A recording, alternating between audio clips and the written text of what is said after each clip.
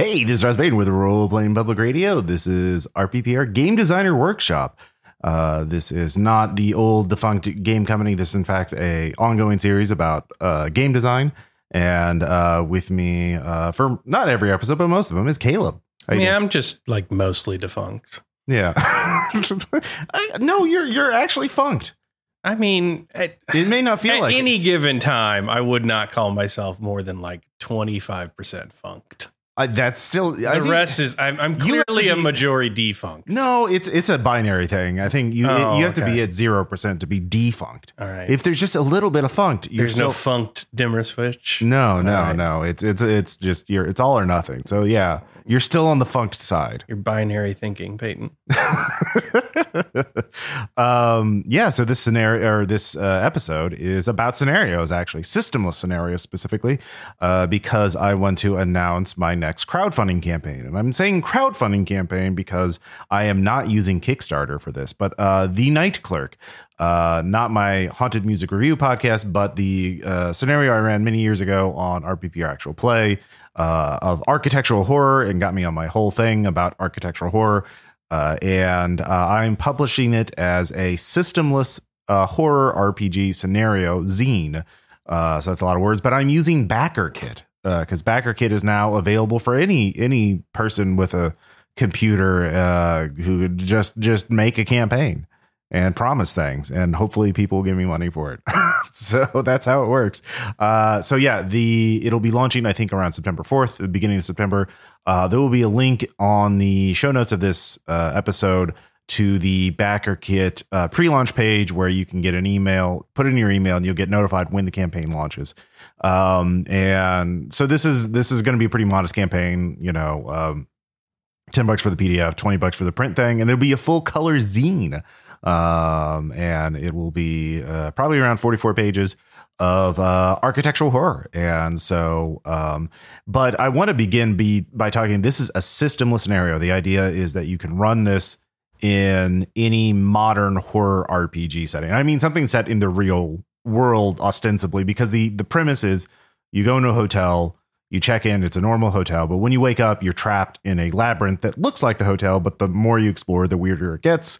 And you have to find a way out. And that's the premise of the scenario. So you can't really work in a fantasy game or like a sci-fi game because, well, I mean, you could, but it would take more work. It assumes that the PCs have know about things like cars and cell phones and may have guns, but like, yeah, you're not going to have magic spell. Well, you might have magic spells, but like, yeah, that's the premise. And of course I was inspired to take this approach because I didn't want to write for a particular system. Because that limits things. Also, licensing and OGL stuff, and I didn't want to make something compatible with the world's most popular role playing game system. But Caleb, you inspired me to do this because of no security. Oh, cool! Yeah, I'm glad. Yeah. And by the way, everything compatible with the world's most popular role playing game because. Like fire's compatible with everything. Like when it doesn't mean it's smart. Yeah. You shouldn't combine those things. Yeah. But boy, howdy, you can at any point to disastrous results. I'm compatible. With fire. Oh no, wait, I don't want to be. So before we get into like what my approach was, So No Security is a series of 1930s Great Depression era horror scenarios. Yes, the very first RPG thing I ever did and published. Yeah. And in brief, kind of what was your approach to handling this? Because the thing about a systemless scenario is you can't like write out specific stats for characters or entities unless you make them up in a way that can be used in an RPG, right? Like that's so... What was your overall philosophy, and like if you can? Well, my approach is that I was very new to RPGs and never really got unnew in regards to my system mastery when running them. Mm-hmm. And I found that like at any given point when we were playing something, I prefer to discard hit points if the characters did something cool, mm-hmm. or if they had a good idea, or if I didn't want there to be a complete anticlimax in the scenario. And then at that point, I realized I was sort of game designing on the fly. outside of the system. And that seemed to me just a thing that good GMs do. And at that point, I was just like, well, I don't know how RPG publishing works. I don't have the rights to anything. And I don't know anybody who can tell me about all that stuff in a way. And I also haven't proved myself as being worth that time. So I figured I could write it in such a way that it was compatible with multiple things. Because while game mechanics can be vastly different and system does matter, as I say in the beginning of No Security, system does matter, but not that much because it is primarily a genre emulation.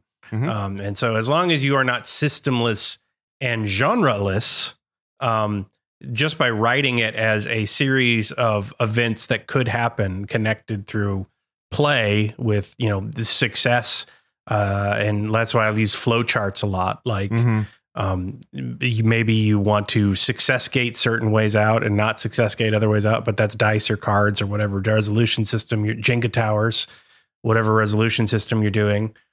You are ultimately just going between plot points though. And that's just basic scenario design.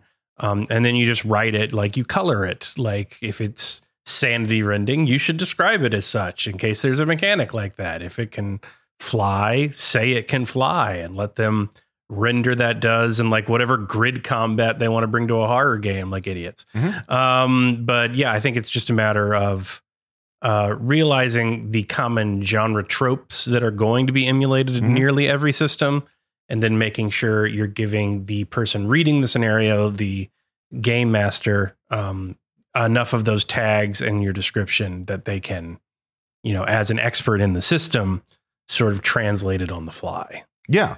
And that was actually something I was very preoccupied with in the Night Clerk, because one of the things I do is actually write out like mental and physical health threats as like a level 1, 2, 3. And then I put at the beginning of the game, like, what would you call it? Like level 1, level 2, level 3, and like say this is a level 1 physical threat. And then at the beginning of the game, I have or the scenario, I say a level 1 threat is like a punch or like a minor injury, and like a level 2 threat is serious, and level 3 is almost like fatal. Like those are sort of like guidelines. And then I do a similar thing for mental health threats, because different systems have different ways of portraying like trauma, physical and mental, right, and emotional. But my overall approach was like the scenario is about being trapped in a maze. Like that's the core. You find yourself in this place that you want to get out of, and you don't know how the place works, or why you're here, or how to get out, most importantly, or how to survive, because you don't have much in the way of resources.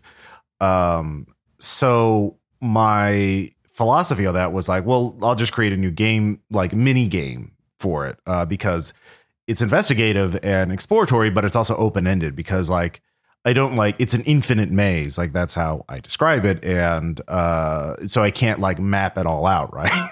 It's a supplementary system. Only this supplementary system generates plot instead of like a random roll table of 100 things you'd find in a modern. I do have some random tables, but and that's fine. Yeah. And that's, that's there, but like, it's not like a gear supplement. It's not like cold weather or mass combat rules meant to like staple on to other mechanics that don't resolve things at scale. It's just a plot generator that's going to generate that night's session. So what I did is I basically created, like, I kind of pulled a little bit from Gumshoe, that I created clue points. And like basically I say anytime the player characters explore a space or they investigate something, they should get some amount of clue points. And then they can spend the clue points to gain information about stuff. So, and that can be like, the first thing is you find out that there are clue points in this scenario, and that like you can, that's what you need to do, is keep exploring and moving on to find, gather this resource, and then spend it to like, oh, there are ways out, but there's more than one. And then but you can also spend the clue points to find out like, oh, there's weird artifacts, items that you could actually use. And then, or there's weird monsters. Well, how do they work? Well, you can spend your clue points to figure out what the monsters do and like how to stop them. And so they're mechanical choice points without resolution systems. Yeah, exactly. Yeah. Because just to be clear, as a guy who's written 4 games that are published and are like written in stone and have had multiple editions, You can't be clear enough about a rule that somebody won't throw it out and do what they want to do anyway. Yeah, that's true. That is the way of gamers. Like, you can't give them the permission to do it or permission not to do it in a way that they will listen to you. If they want to run it in Mage, they're going to run it in Mage. That's exactly what I was fucking thinking of. Like, yeah. And so at that regard, when you write a systemless scenario, that's really what you're doing. You're establishing like choice points and a randomizer of plot or theme or something of that nature, investigation, perhaps, with your clue points. But you're just refusing to assign the specific resolution and modifiers. Mm-hmm. And at one point, like that makes it more applicable as a scenario to people who are GMs in a lot of ways. But it also like saves you time doing something that's fundamentally pointless when you think about it too hard in terms of actual execution of gaming tables. Mm-hmm. Yeah. So, yeah, what we're referring to is one of the scenarios in No Security. It's called the Red Tower, I think. Yes. And it's basically very body horror, lots of splatterpunk, really, like gross monsters eating, dead cows and people and stuff like that. And like all these scenarios are meant to be like you're normal people, like you're just regular ass people in the Great Depression. You might have guns or special skills, but all of these scenarios are written with these assumptions. What if you were a secret Illuminati council of wizards that ruled behind the scenes of all of human history? Or you were fighting against the fucking Agent Smith, Yeah. And you know what? I hope they had a great game. Yeah. No. And if I had written it in Call of Cthulhu or some other system, I would have been paying Chaosium money they don't deserve. And B, it would have been harder for that person to translate it into Mage. Yeah. And I got out of the way. Yeah. That's what I tell myself. I think that's the main thing. So, and for me, of course, like the Night Clerk is, I had to think a lot about like one, these mechanics, and two, just providing a framework. And so the player character, like I didn't like get too, I was thinking about like doing like resource management of like food and water and like supplies, but I was like, that's too granular for a game like that. Well, because again, it depends on what system people are running it in, right? But and I described something like the idea is like doors can lead to different places, like these pocket universes, as I call them. And I described some of them, but I didn't like want to like do 50 pages of pocket universes because it's like people are just going to make their own, right? Like not a gamer, not the fundamentally interactive activity. What are you talking about? Yeah. But yeah, it's for me the hardest thing was figuring out like the theme of this, and architectural horror has kind of been like it was a vague term, is a vague term, and liminal horror is kind of like overlaps it to a degree, right? Like at least in the ideas of people, because the backrooms have become so popular, and if you don't know what the backrooms are, it's a whole thing. It's all, just look up what is the backrooms on YouTube and you could find explainer videos. But I feel like there's a different saying. Like recently I was on the Rookery and they had a live stream and we talked about architectural horror, and I sort of like, and I've been thinking about it since then too. And so architectural horror is horror about intent, and intent being corrupted in a lot of ways, because architecture is about taking a space and putting intent on it. You're designing a space to serve a function of some kind. And this can be practical. It could be ritual. It could be any number of reasons. It could be a garden. It could be a building. And the building is built for a reason. You don't, it's not randomly happening like a cave in nature does. And haunted house movies or stories are architectural horror because they happen in a space, and it's about the home, a place to design to be safe and comfortable and a place to live and recover from. Your castle, your personal castle has become corrupted by violence or some sort of crime. And, it's about cleansing that corruption or like dealing with that or that corruption overtaking usually a family or whatever. And so how does that translate into RPGs? You can't just have, it's a weird place. Yeah. And so like things happen, I had to design an intent to it. So like I was very vague, but I went cosmic horror. Like it's a place, it's an extra dimensional space that was used by a human who found out about it, and, a human manipulated it for his own reasons.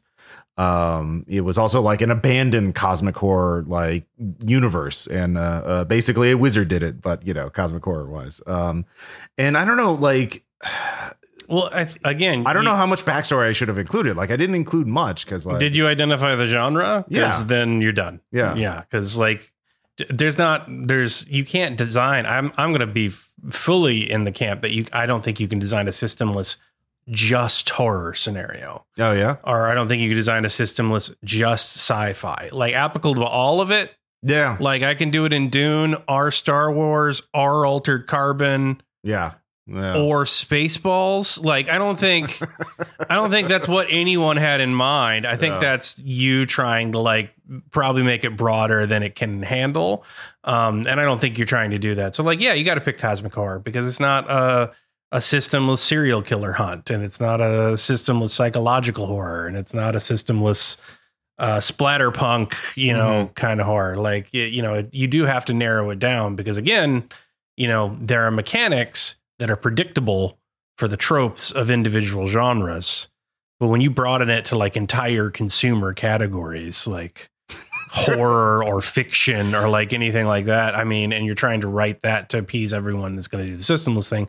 And I think you're like, wasting time because if they want to take it outside that gate, they're going to, whether you want it or not. Yeah. And then secondly, I think the other thing is that it's just making a harder job for yourself because you could write far more succinctly if you just accepted the tropes of the genres that you're trying to emulate and left out the ones you weren't. Does that make sense? Yeah. No, writing games is a weird thing, right? Because especially scenarios, because you're writing like half of a story, like, or 2/3 of a story. And you just like and the purpose is to write something that people can fill in the blank on the rest through play.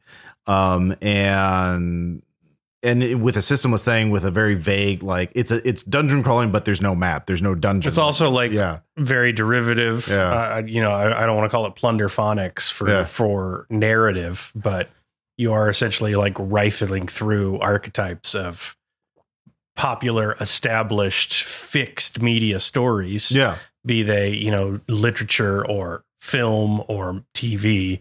And you're finding ways to anonymize and, democratize that in various places by like either making it genre first and removing the IP label for it, like, Early Traveler and stuff like that, or, any number of other things. Not to say there aren't completely original role-playing game settings. There are. But I think just like I'm not going to say that there aren't stories that are written and set in stone in an RPG scenario. There's lore of the background that happened before your character showed up. There's meta lore of things if you have a setting or something like that. But to say that they are primarily like it's all raw new creation or it's all my story, it's just like not the ability to understand a percent and a majority of those percents. Plunderphonics for narrative is kind of I like that. What you end up doing. You're sort of rifling through the pockets of abandoned genre literature for fantasies people would like to engage in themselves. Yeah. I mean, I was rifling through my own stuff too, because like a lot of the Night Clerk is stuff like work I had been basically trying to, butt my head up against a wall and ruin. The architectural horror RPG, which has a very similar premise. In fact, it's basically the same. I just decided I could not come up with a standalone RPG for Ruin or a system for it. And I decided to rewrite it as a systemless scenario because, I mean, that's the thing is like Ruin, I had a lot of very particular ideas and I just realized I couldn't get them done. Like I couldn't get them in a way satisfying. I couldn't figure out the mechanics satisfying, in a satisfying way. Right. That would play in a satisfying way. And I tried many playtests over the last couple of years, but, and I had some ideas that, I was going to playtest, but then the pandemic in 2020 happened and that kind of shut things down. And the Zine, started in 2020, after, mid 2020 is when I started work on the Night Clerk as a zine.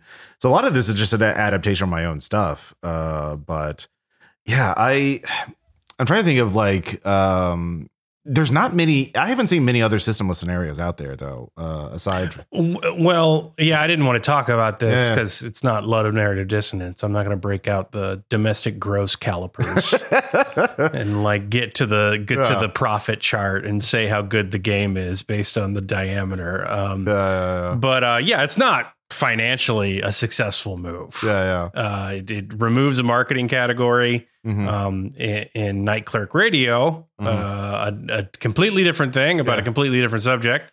You and Burke often talk about the idea of genre as strictly commercial advertisement.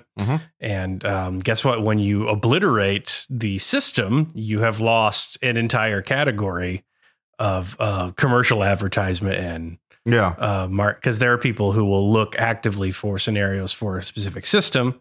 But they're the alpha GM that is just like, I've read all those. I need to start grabbing things from other places. They often look for different systems instead of like systemless things. So it's not a very easy to discover category in the first place.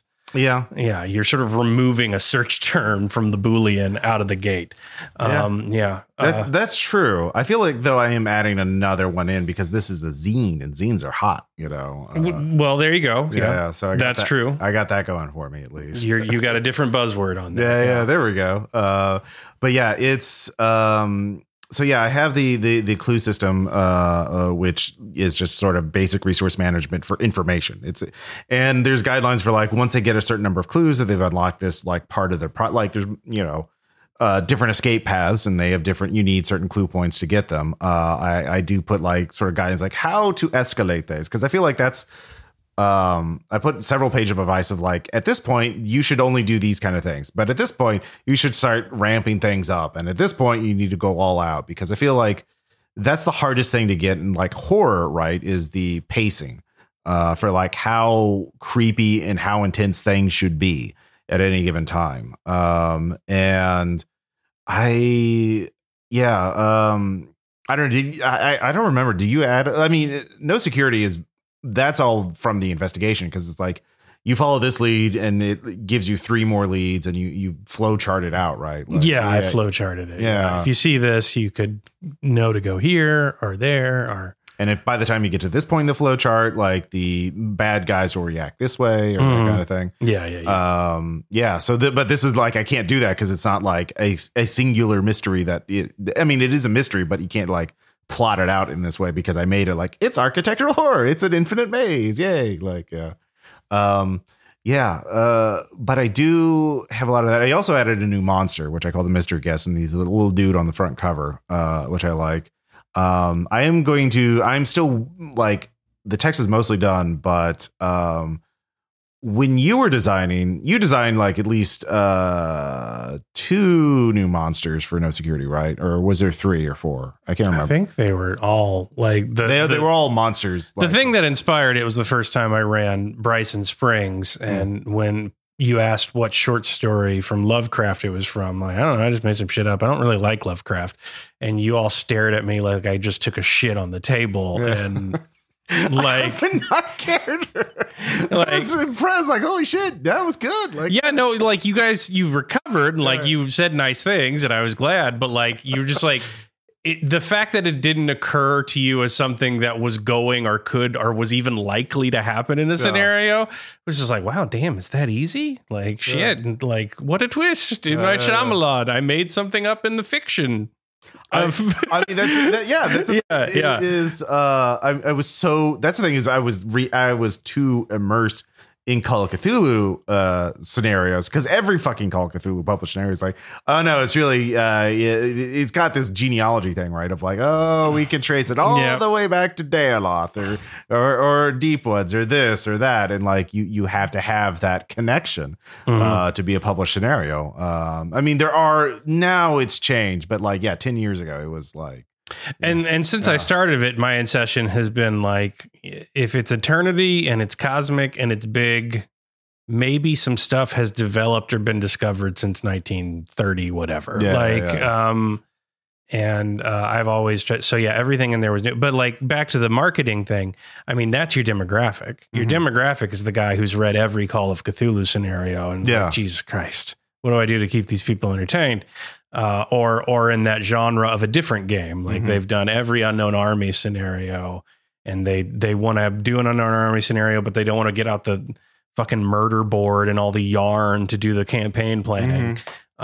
Hey, this seems kind of weird, postmodern magic-y. We'll do that. Yeah. So, I mean, that's your target demographic, is that sort of at the bottom of the barrel GM for an IP in the genre. Yeah. I feel like the mystery guest, that's the name I use for the monster. And if you, I think I've shown you the front cover image. Like it's a dude with like a portal in him, like ripping him open. And I think it's a monster that would appeal to those decadent, those jaded Call of Cthulhu GMs. I don't want to say decadent. Because the thing is, I did design it as kind of a mental thing, because I thought like physical threats are like done. Scary monster eats you, rips you apart, disintegrates you, whatever. That's been done. So the mystery guest specifically targets the mental health, the sanity of its victims. And the way I describe it is basically its gimmick is it'll approach you and try to grab you and pull you into its portal. And when you get pulled into the portal, I call them puzzle rooms. I in an earlier draft, I called them psyche crucibles, because you got to make up a new term for things, right? Like as a gamer, but I settled on puzzle room, because the idea is you're trapped in a room with a locked door, and the locked door is the only way out. And they're indestructible. The only thing you can get you out is the key, and the key is always, you have to solve a puzzle, but the puzzle is not like a normal, like, oh, I can solve this through logic or reason. You have to do something that you would think is impossible. And the one of the examples I use is like the key is visible in a large vat, but the vat is full of bubbling acid. And you've put like you rip off a part of your shirt or throw in a piece of paper, whatever, it melts. And you're like, well, how the fuck do I get it out? And no matter how hard you try, you cannot get it out unless you reach in. And when you reach in, you are not harmed by the acid. It hurts everything else but your flesh. And so like this incongruity is going to like cause you to, freak you out, scare you. Like, how is this happening? And so the idea is the mystery guest wants to keep grabbing you and pulling you in to make you question what is real and what works and what doesn't. So, because the idea is like this entire labyrinth that is the night hotel basically is designed to break your mind, and when you break your mind, you get transformed into a mystery guest. So that is the intent of the place, at least now, is to turn humans into mystery guests, into monsters, and to absorb them, in other words. And I presented 6, there's multiple examples in the book, in the zine, but obviously you can make up your own. But that's the gimmick, is to have an encounter, and to create tension by like, oh, you have to do something that doesn't make sense. And like, and so I think, and I've done some playtesting and it seems to work pretty well, at least so far. I'm going to be doing more playtesting, but obviously I'm recording these too, and that'll be a reward for backers, is to get those actual plays and everything. But yeah, I would just ask you, what do you, does this work for you, or like, yeah, definitely. I mean, I think the point crawl of creepy rooms is like the entire selling point of Bluebeard's Bride in a big way. And I think it can really be good as a way to sort of auto generate and procedurally generate some sort of horror scenario. And the other thing is like, you don't sound like you're doing the other danger of that, which is making it so procedurally generated.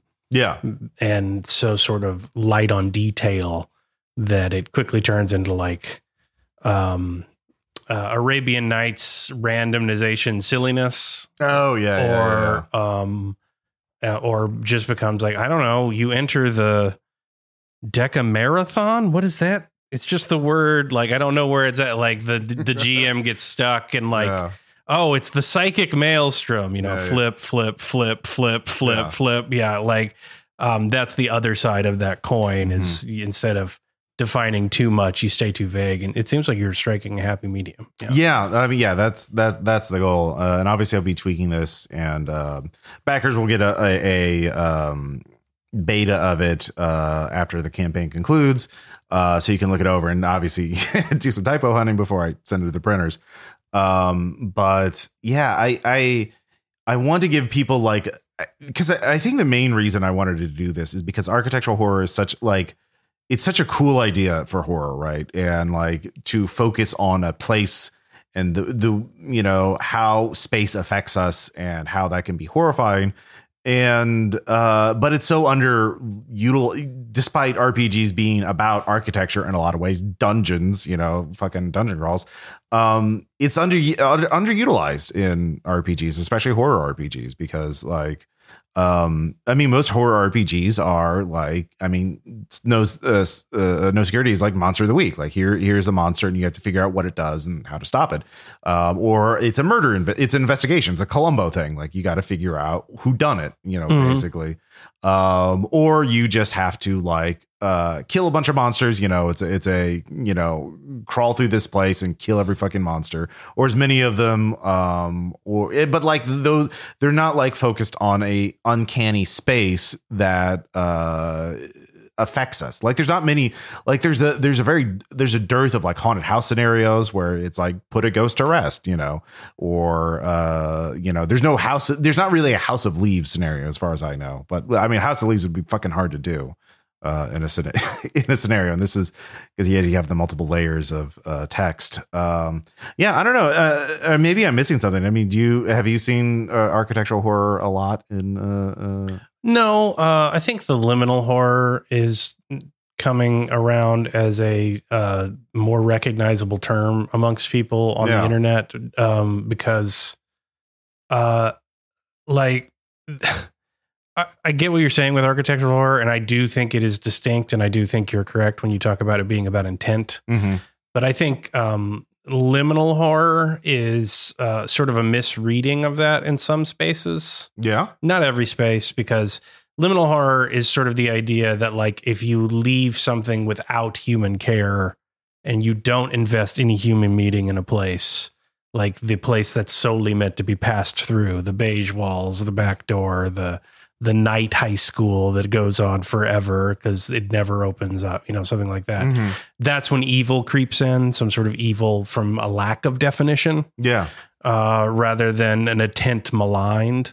But, having, had a crash course in brutalism from you, and realizing the fundamental truth of that Fred Armisen sketch where he plays the architect Fuchs.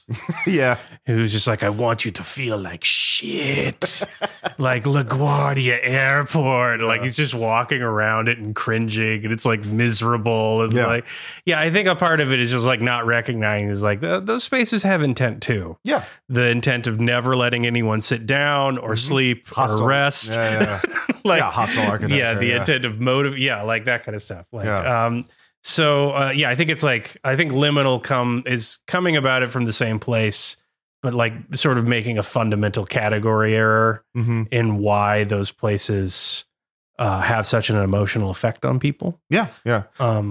I think, the architectural horror is about like, there are two aspects of it. One is a good intent being corrupted by decay or, some sinister person coming over and hijacking it or whatever. Selenium girders. Yeah. The haunted house thing, as I mentioned, the Shining, is a classic example because it's like, oh, this is a resort where people have a nice time. And wait, there's evil decadence beneath and then like, oh, a family's coming here and being corrupted by the man. Yeah. But the other version of architectural horror is like it's literally designed as a with malevolent intent.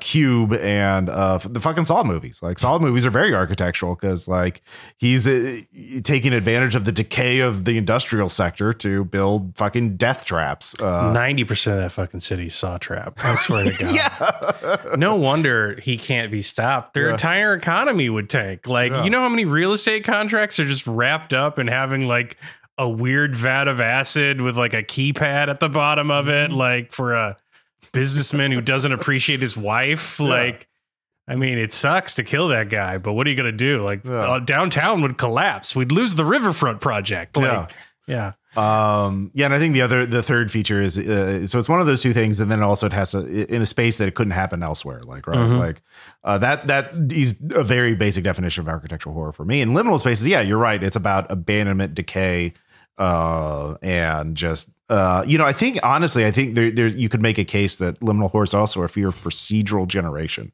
Of like algorithms and systems creating things without human intent, or like it's about like systems without absent systems running on their own.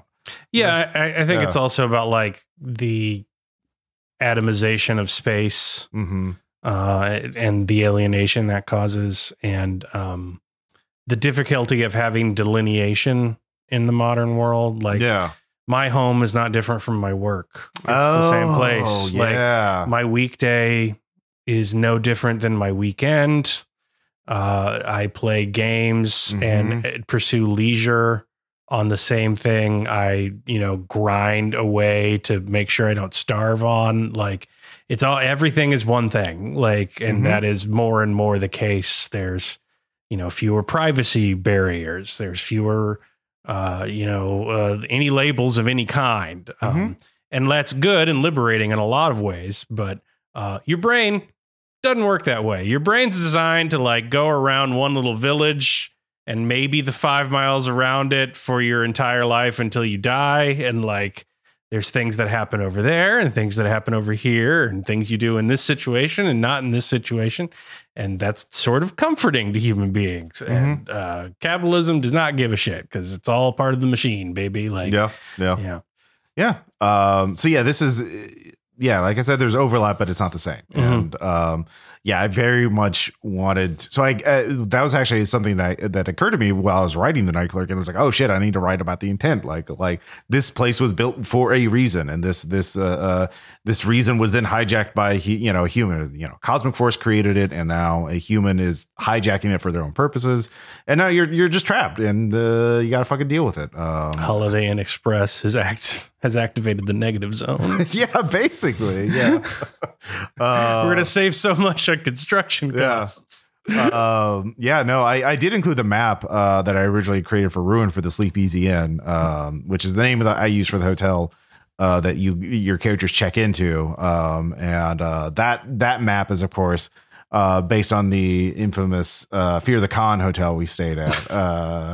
So that made it, baby. God, that was a weird hotel. Yeah, no, it was, and it's I think part of it is also like some of the horror of architectural horror is like knowing that there's intent, but not knowing what it is.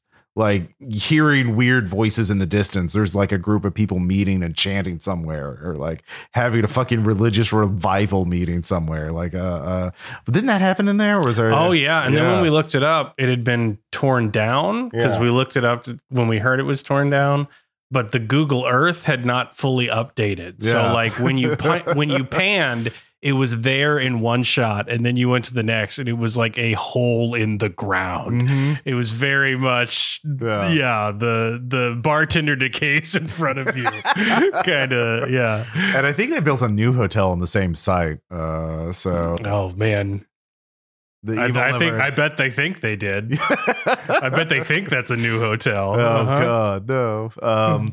But yeah, that's. And so that's kind of the so what else did I add? Obviously, one thing I did I had fun doing was like the basic thing is the hotel room. Like your characters can enter in hotel rooms, and like eventually there'll be like pocket universes as they gather more clue points, and you could throw in little adventures elsewhere and stuff like that. But I said like, oh, you could just get a standard hotel room. Here's some ideas of things that they could find in the hotel room. Like maybe they find the evidence that another survivor barricaded themselves in and wrote notes, and like you could turn the TV on and see what's on TV. And obviously it's really fucking weird and stuff like that. But like later on I said, oh, you could present variations of the room. Like, and here's some ideas, and like, oh, it could be abandoned. It could be under construction. It could be like this. It could be like that. And I created art for that. So I was having fun with the idea of like, just take basic details and just provide like variations for people to work with. Because I think that's a lot of the scenarios kind of overlook just little details like that, like the little connective tissues of just like random, minor things. Like a lot of scenarios, I think, are focused on the big set piece scenes and the big investigate characters, and they forget like in order to do this like thing, you need to have like interesting stuff in between the big moments, right? Like, yeah, you can kind of do a version of this. I haven't seen it systemless, but like the Labyrinth is basically a scenario-less campaign. Oh, for Delta Green. Yeah, it's a campaign agnostic side plot generator. Yeah, within the setting of Delta Green, so it can limit itself in that regards and specificity. And it can include some specific, antagonists and stat blocks and stuff. Mm-hmm. But the entire premise is for nothing in there to serve as like the sole plot of any one campaign. It's just a, recurrent thing that pops up every once in a while that keeps coming back. It's a B plot that becomes an A plot, without the GM's express planning. Yeah. So you can do things like that as well. Yeah. So like maybe the Night Clerk is not your campaign. Maybe you opened a weird door. Yeah. And you ended up there, and that's this session. Yeah. Yeah, that's very much the idea with the Night Clerk, is that it's meant to be a 1 or maybe a 2-part adventure. Yeah. I did not like you wake up in the hotel. It's fucking weird. You need to get out, and here's how you can get out. And here's what will be in your way.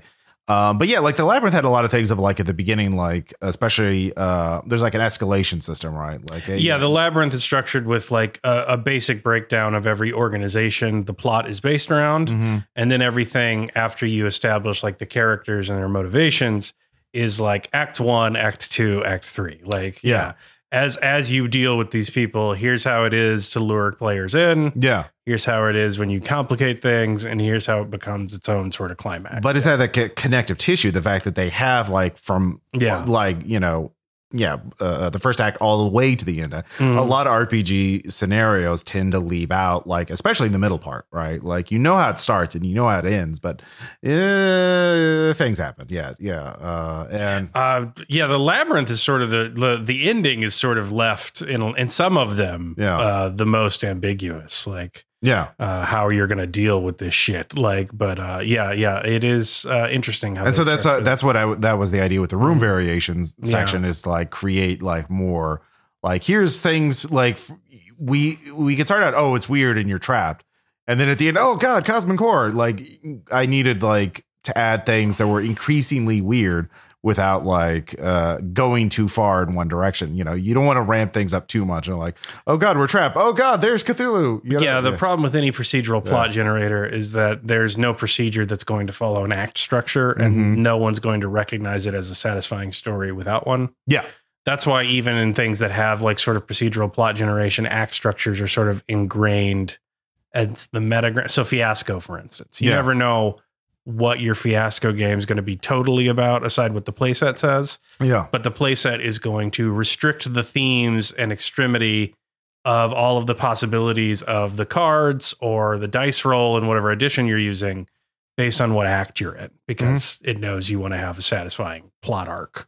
Yeah. In whatever you come up with. So like that is the trick in any kind of roll a D20. You're in that room now. And map it out. Like, because if you just do that forever, that doesn't reach anything satisfying. So you got to find ways to be like, that doesn't work anymore, or put a clock on it, or find some way to escalate things further. Yeah. Like, I mean, and that was the thing that like, one of the challenges of writing this was, I wanted to have like a lot of zines are like a lot of the OSR and NSR new school Renaissance stuff, like games like Fist and like Merkborg and so on and so forth. Like they love zine scenarios, and like a lot of them really rely on the procedural stuff, like random generators for all the major elements. And like that can get you part of the distance, but it felt like not enough. Yeah, I'm going to include some of that stuff in red markets, but I'm paring down most of that stuff in anything like the core book. Yeah.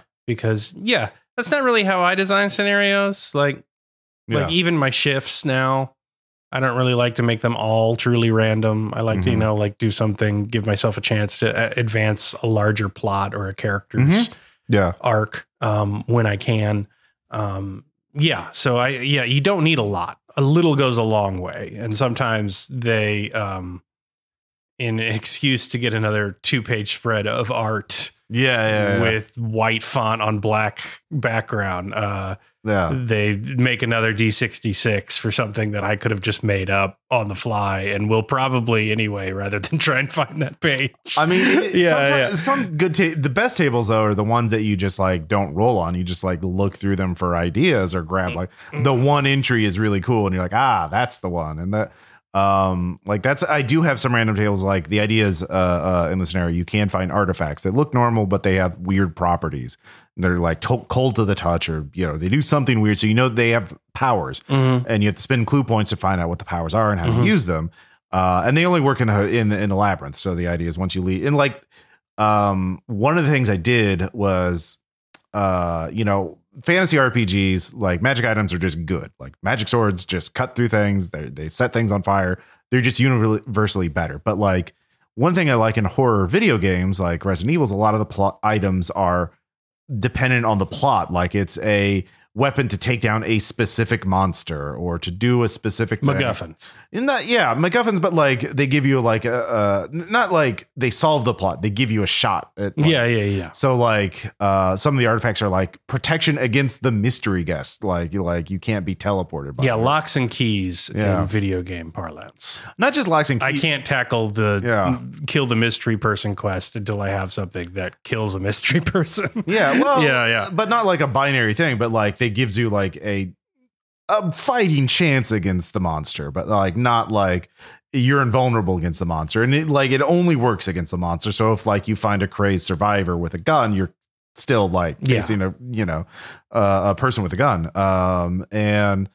So that was sort of my idea with that. And like there's random tables for that, but obviously it's easy to make it up. And I didn't want to go too far one way or the other. Like so we'll see how it does in terms of its thing. I guess the only other thing is do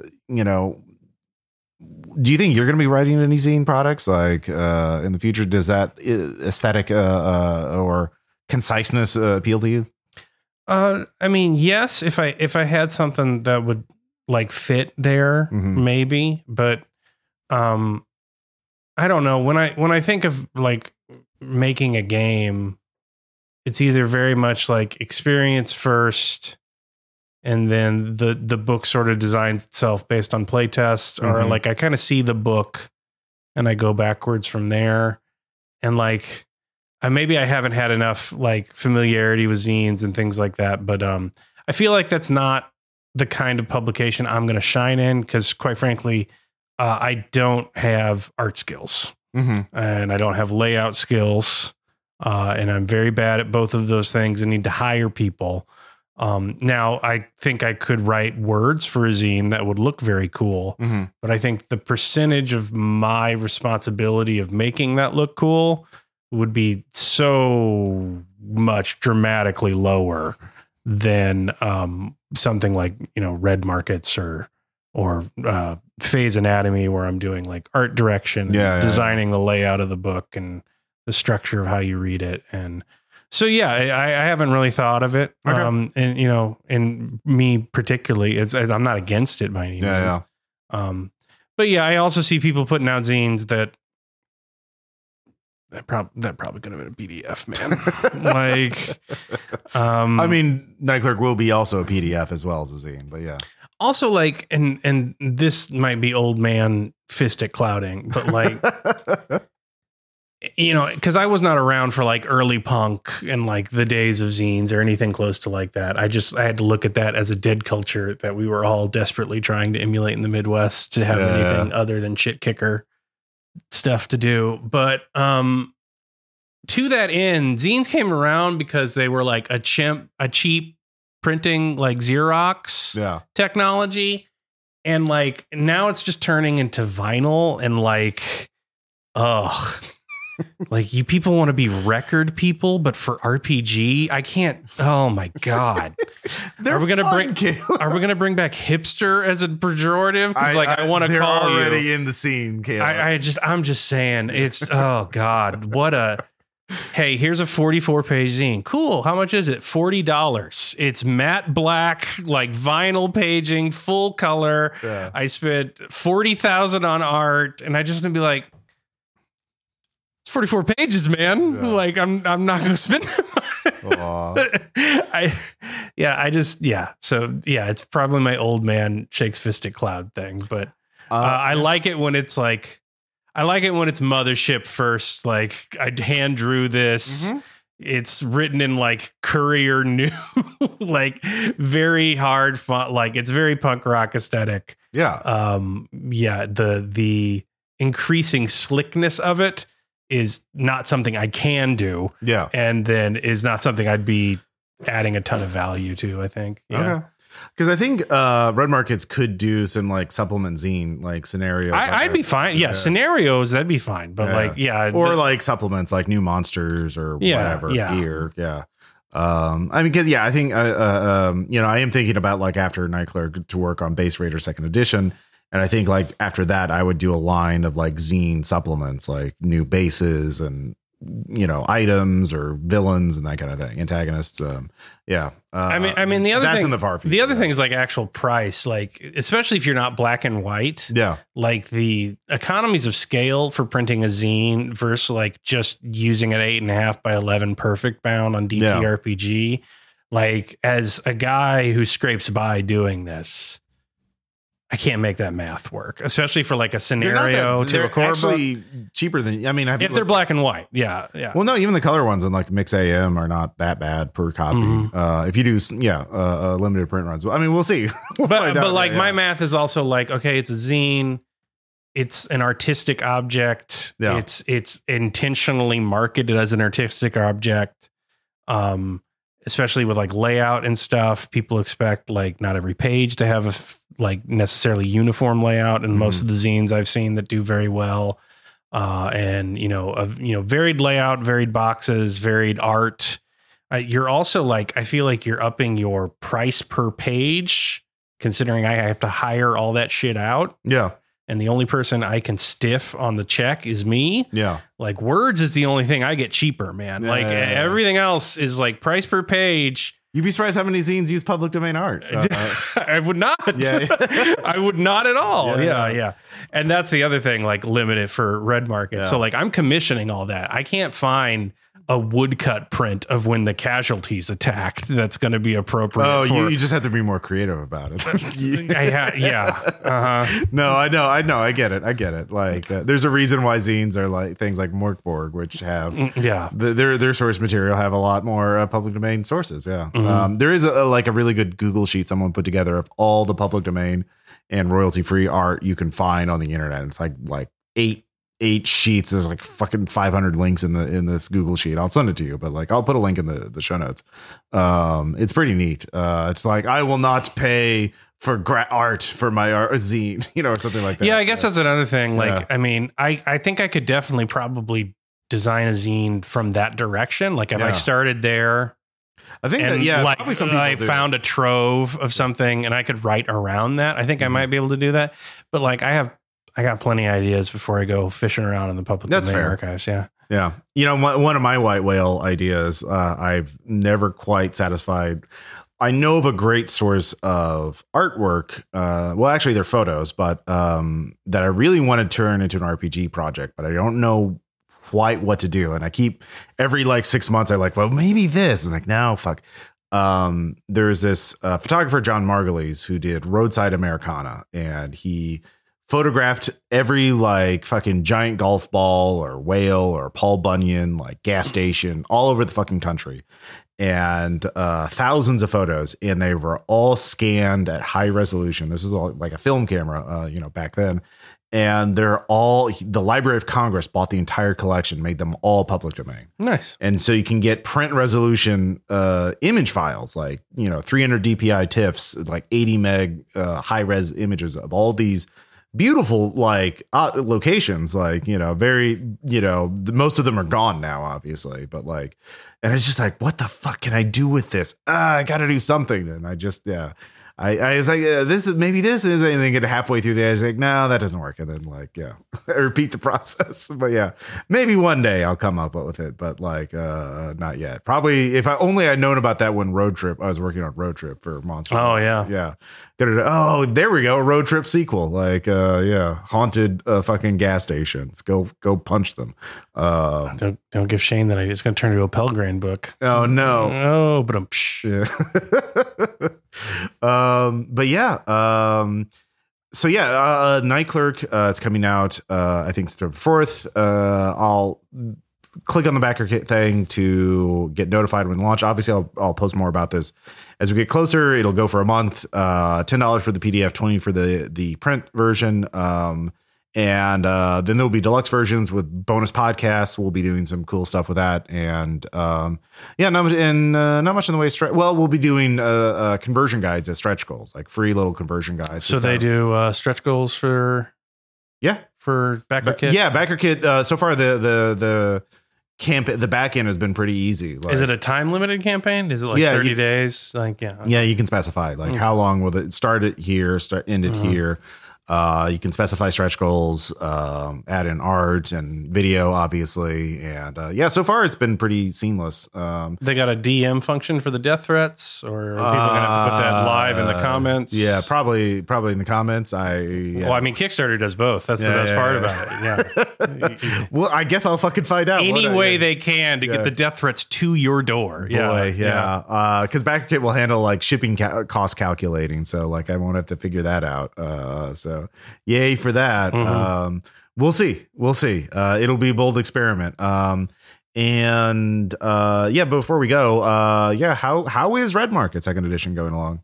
It's pretty good. We are into our 10th game overall, and we played our 8th game in the campaign last night. I've got drafts, and by that I mean like the 1-page summaries that I'm basically making the quick start handouts first, and then redesigning all of the chapters backwards from that 1 page. Everything is going to be, an illumination of all those terms and that single procedure. But the hard rules of all that stuff, I think we're done. Everything left is soft rules, like how do you design a score now? How do you make an enclave now? Improv procedures rather than the dice mean this or add this many points or certainly it seems updating the second edition seems to be going a lot smoother than the first edition. There's certainly a lot less dead ends. That's why I'm really iterative. That's why I'm really worried about hitting one. The inventory was a big hurdle, and that seemed to work well. And negotiation was the crucible, but people seem to keep enjoying that. And that is easier to run on my end. So that's good. It's just a matter of testing it because it is a system with leveling and long-term progression. And so now my struggle is, I'm not going to stop talking about it, but, just continue testing it over and over and over again without adding new things. Which takes time, and that's annoying, but I got to finish writing the chapters in the first place. So progress goes apace. It's just not going to look like it from the outside because everything takes forever. But you can listen to the actual play campaign Sunrise that I'm a player in. It's very entertaining. I'm enjoying it so far. So am I. And also the characters have reached the part of the campaign where their clown shoes original character idea. They've spent enough time in their shoes that now it's turning into like Othello. Yeah. And everyone's getting dramatic with their and that's good. That's always fun to see. Yeah. When the unseen chupacabra has a character arc. Yeah. Oh no. The thing I do in every campaign. Yeah. Well, not every campaign. No, you were right the first time. Damn. Fucking got me. Yeah. Well, all right. Yeah. We'll have links in the show notes to your Patreon where you can listen to all these episodes and get the beta rules now. But yeah, check out the Night Clerk. It'll be click on that notification thing, and yeah, we'll be seeing you. We'll be taking your reservation any day now. We'll talk to you later. Bye. Oh, sorry, I didn't know you needed both of us to say bye. Bye. Yeah, I'm also saying bye. I thought it was assumed. Yeah.